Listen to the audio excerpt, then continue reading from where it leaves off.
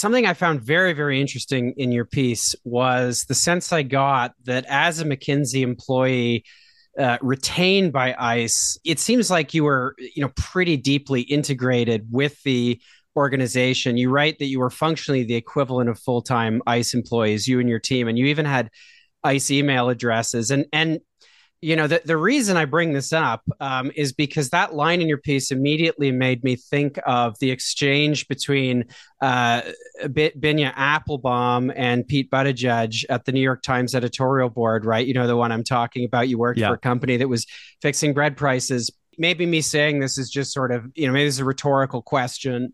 But I mean, perhaps a way into this is given what you've said. I mean, what was your reaction when you saw Buttigieg kind of try to differentiate the work that McKinsey did from the firm itself? Yeah. I mean, it is really the case that when you're on a project, you are a full-time equivalent for that client. And you're honestly working more than a typical person working for that company. They might be working 9 to 5 and you're working like 8 to 7 and then doing more at the hotel. And yeah, you have your own email address. You are connected to their systems. And yeah, I think that like you are essentially on the hook for what those clients are doing or like the parts of it that you're working on.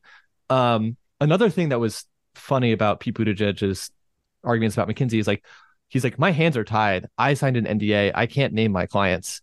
But I looked at my NDA, which is probably about the same as what he signed. And it doesn't say anything about naming clients. This is actually just a norm within McKinsey that you don't name your clients, but it's not prohibited legally or by this contract that you sign.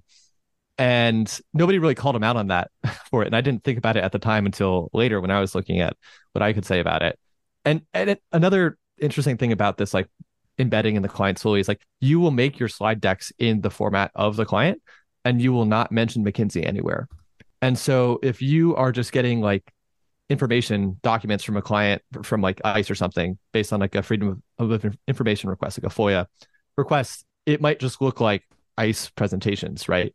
But if you've worked at McKinsey or you're familiar with their work, you'll know like, oh, that's the kind of waterfall slides they use. And like all the font is the same size. And like each sentence at the, each title of the slide is a full sentence. And so they're just trying to like cover their fingerprints and try to be, yeah, basically unseen, even if people access this information as is their right as citizens. This is an interesting, apparent, I suppose, contradiction with McKinsey because it is, as you've said, that it is the world's most prestigious consulting firm, but it has this kind of ethos of secrecy that it embraces vis-a-vis its work. I mean, you write in your piece that it doesn't really boast about its work, and I think here of the case, one of the lawsuits, I believe, against Purdue Pharma, where McKinsey was involved in some pretty gruesome work with this big pharmaceutical company. And yet I think its involvement only came out because of documents released through the lawsuit. Like there was nowhere Yeah. else that you could look to see that this was the case. So I don't know. Do you have any comment on the fact that this is a very prestigious consulting firm, but it's very secretive about its work? I mean, what's the story there? Yeah. So McKinsey early on in its history made a choice, which ended up being very wise for them to not claim credit or blame really for the work that they did.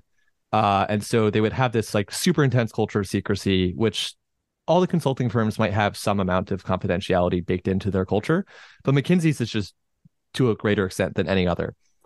And this means that like, yeah, maybe you can't publicly take credit for some success, but you can kind of have your cake and eat it too, because when you do a presentation to a prospective client, you can be like, we worked with this top 3 consumer bank and we increased their sales by such and such percent. And so you can still kind of like claim the credit for the victory. And then when things go badly, the company can't really say like, oh, it's because we hired McKinsey and they gave us these recommendations. And so perhaps the best example of McKinsey getting away with things that others did not